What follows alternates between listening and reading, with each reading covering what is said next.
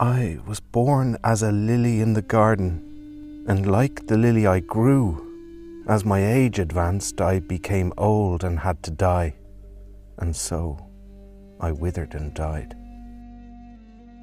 The son of Pachacuti, a man named Topa Inca, followed in his father's footsteps to expand the empire even further, until only one true rival existed in the region, a people known as the Chimu. These were a desert people who built the vast triangular mud brick city of Chan Chan on the coast of northern Peru. The Chimu had grown rich diving for the highly prized shells of the mollusk Spondylus that thrived off their desert coast. Their divers paddled out in boats and sank to the bottom of the ocean with stones tied to their feet, holding their breath for minutes at a time beneath the waves.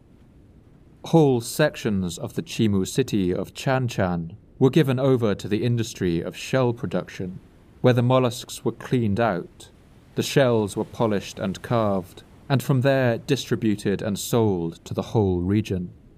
The Chimu dressed their priests and kings in remarkable gold decorations, and were perhaps the last powerful rival to the Inca. But by the year 1470, the Chimu too were conquered, and Inca power in the region was now all but unchallenged.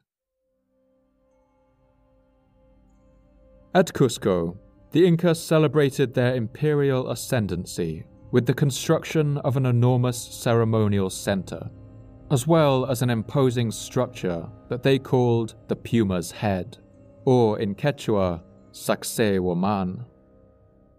We don't know entirely the function of this structure. Due to its towering walls, later European observers would refer to it as a fortress, but it may have also served a religious function. Sacsay Woman was the largest megalithic structure ever built in the Western Hemisphere.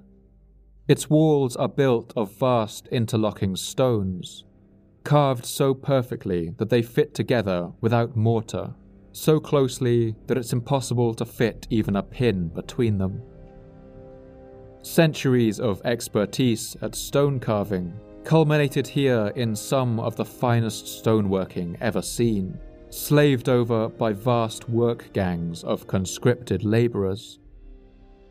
We can only guess at the enormous human cost that moving these stones must have incurred.